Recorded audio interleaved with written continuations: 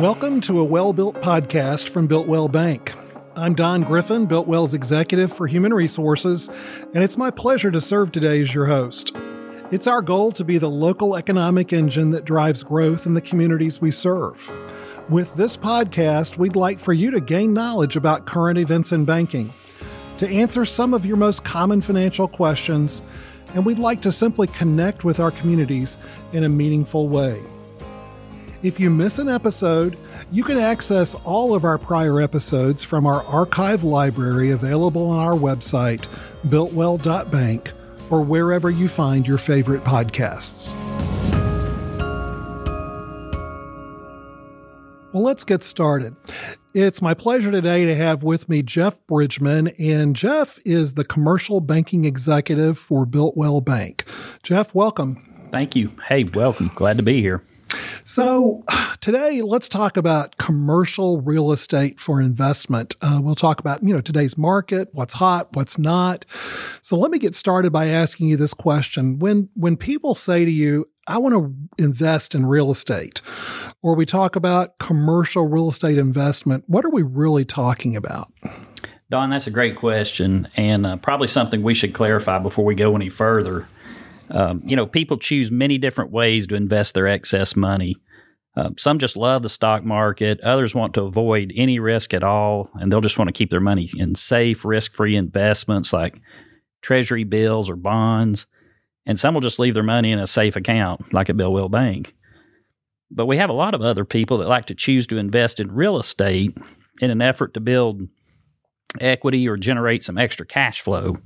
So when we talk about commercial real estate, or CRE as we like to call it around here, we're talking about investing in income-producing real estate that is not your home or just personal property. Usually it's property that's generating income through rents or leases, and it could be something as small as a single rental house or a duplex, or it could be something more substantial like an apartment complex or office building or a retail center with multiple tenants. Okay, so let me ask you this. What kind of investments do you see the most in our markets? Well, we're fortunate to live in some of the best markets possible right now.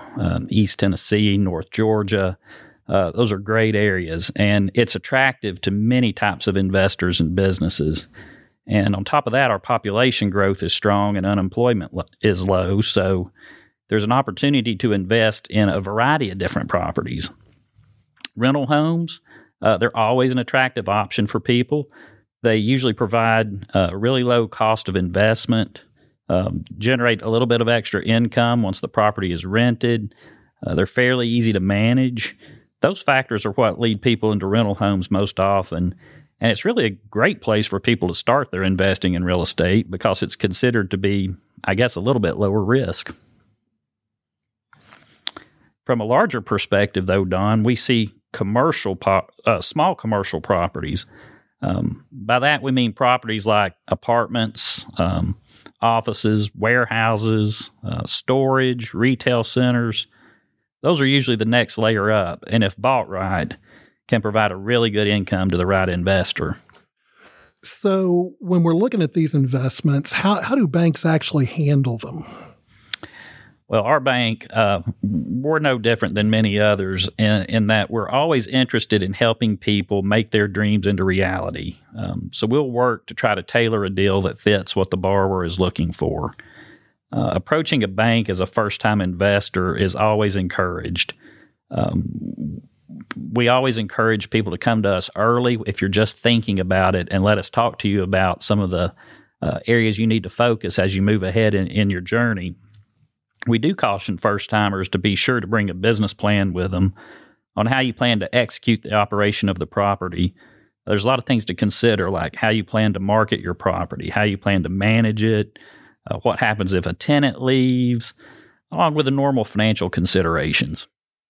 So normal financial considerations. Tell me more about that and what you really mean by that. I understand. Well, if somebody were to ask us to finance a real estate investment, we'll need to collect certain financial information so that we can prove the creditworthiness of the borrower. Generally, that will include things like 3 years of tax returns on the borrower, any related business tax returns, We'll provide you with a personal financial statement to fill out and sign that provides us with an idea of what you have in terms of assets and liabilities. And of course, we'll always need to verify liquidity by collecting copies of your most recent bank statements. If the borrower has any other properties already, because sometimes we find people that have started investing, but they want to go further with it, we'll ask for what's called a rent roll, which is basically a listing of all the properties that you own with additional details like how much does your property rent for, who are the tenants, and who you owe and how much you owe on each property. The bank will also pull your credit report too, just like we do on any normal loan request, and put that with the financial information we collect from you. That's always great information for the bank. And I like to tell people the more that we can get on the front end, the faster we can give you an answer on the request. Okay, so you're collecting all this information, which it sounds like a lot, but it sounds like it's truly related to what we're doing here on the credit side of things. But what actually happens by you collecting this? Yeah, well, by collecting this information, we'll be doing two things. One, we want to be sure that the borrower is in a position to continue paying for their existing debt obligations. If you think about it this way, if someone is behind making their current payments or having a hard time making their personal cash flow work before buying a property, it's probably not a good idea for them to take on another obligation. But secondly, we want to see if the property being purchased can pay for itself and provide a little bit of profit to the borrower. So we'll take the property's income potential into consideration and compare that to the proposed bank loan and make sure the property will at least pay for itself. We want to be a partner with you and make sure the investment you're planning to make is a good one. Okay, great. So we're looking at commercial property investment loans here. How does, they are homes, they are apartments, they are houses where people live. How does that actually differ from a normal home mortgage? Are they the same? How are they different? Tell us some about that. I'm glad you asked that. We get a lot of questions about how can it be different and why. And a few things make an investment property loan different than the loan that you got to buy your personal home. Number one, and this is good news, there is less paperwork than a traditional home mortgage. It may not have sounded like that so far, but while we do require a lot of paper, we're a bank, right? There isn't quite as much because, number two, these loans are typically held in the bank and not sold off. So I don't know if you've ever gotten a mortgage with a bank or a mortgage company, and only later you get a statement to find that your loan's been sold, and now you have to pay someone you don't know or haven't heard of. That's pretty common practice in home mortgages. Your home mortgage is usually a 30-year fixed-rate loan, maybe 15 years, and banks don't typically want a long-term fixed-rate loan on their books. So the mortgage companies will sell off the loan shortly after it's completed. With these investment loans, we typically do them in such a way that we can hold them on our books and not sell them off. A third difference is that these loans will be typically set up with what we like to call a balloon feature.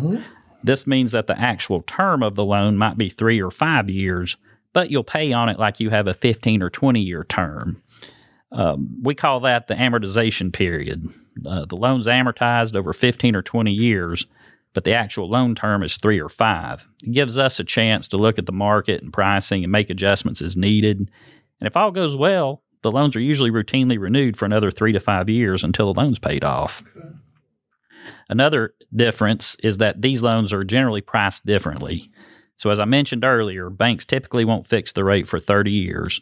So 3 or 5 years, like we talked about, would be the maximum that a bank would fix the rate. Some borrowers may even take a floating rate, which changes with Fed moves, and that has proven to be a very attractive option if you look at trends over the years.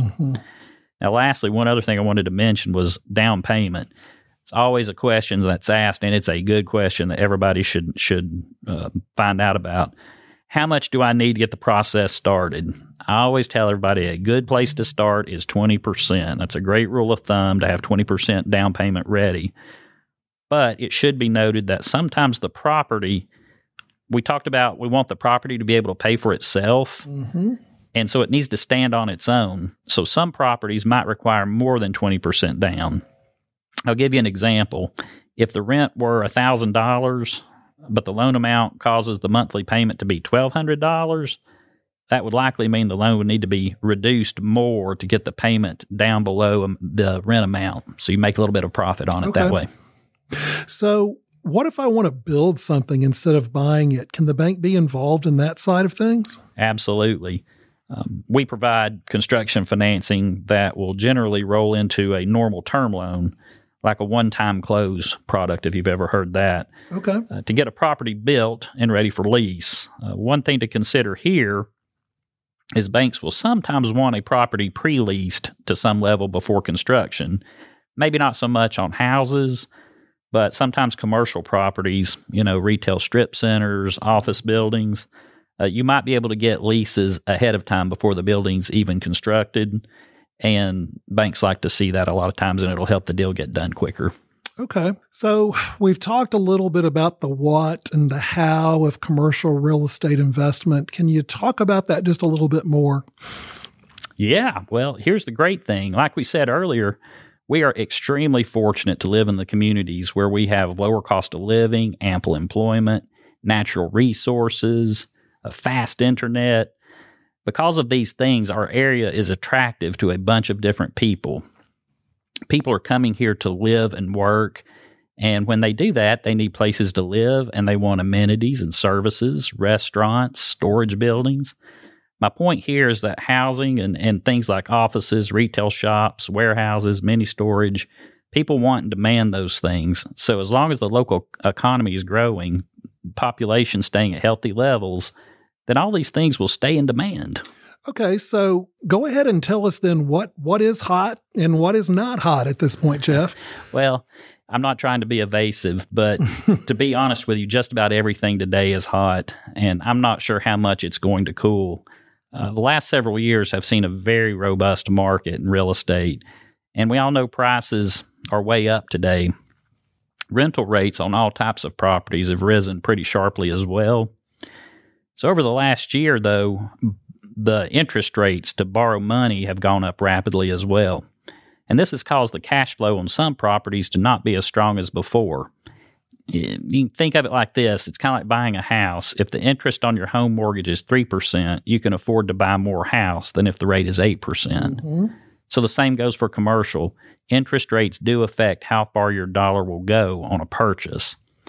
So I guess the good news to that is that rental rates have stabilized, with some still have areas to grow. Again, this applies to all kinds of investment properties, and we're seeing success across all levels of investment right now. Okay. So this has been great information as we've talked about commercial real estate investment. Is there anything else that we should know as we wrap things up? Yes, I'd probably say that this kind of investment, it really isn't for everyone. It works best if you're willing to put in the time, be very organized, and understand that any kind of investment carries risk. A real estate portfolio can be rewarding in a number of ways, but you have to know that this isn't a normal situation where you can buy something and just not touch it again. Things always require your attention, and you have to be ready for that. Tenants can change or vanish.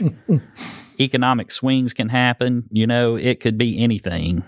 Staying on top of the trends, knowing the market, and most of all, the old adage really does hold true about what is the key to a good real estate investment. It's location, location, location. If the property's in a good place, it's likely going to withstand most of the issues that would crop up. And I would probably also add, Don, having a good banker by your side and helping you watch the market and have that partner as you go forward, to me, is one of the most important things that you should consider if you're going to get into this type of investing. Great. Well, thanks, Jeff Bridgman, commercial banking executive with BuiltWell Bank, for sharing some thoughts with us today on commercial real estate investment. To our listeners, thank you for sharing a few minutes of your day with us. Stay tuned for our next episode and follow a Well-Built podcast wherever you listen to your podcasts.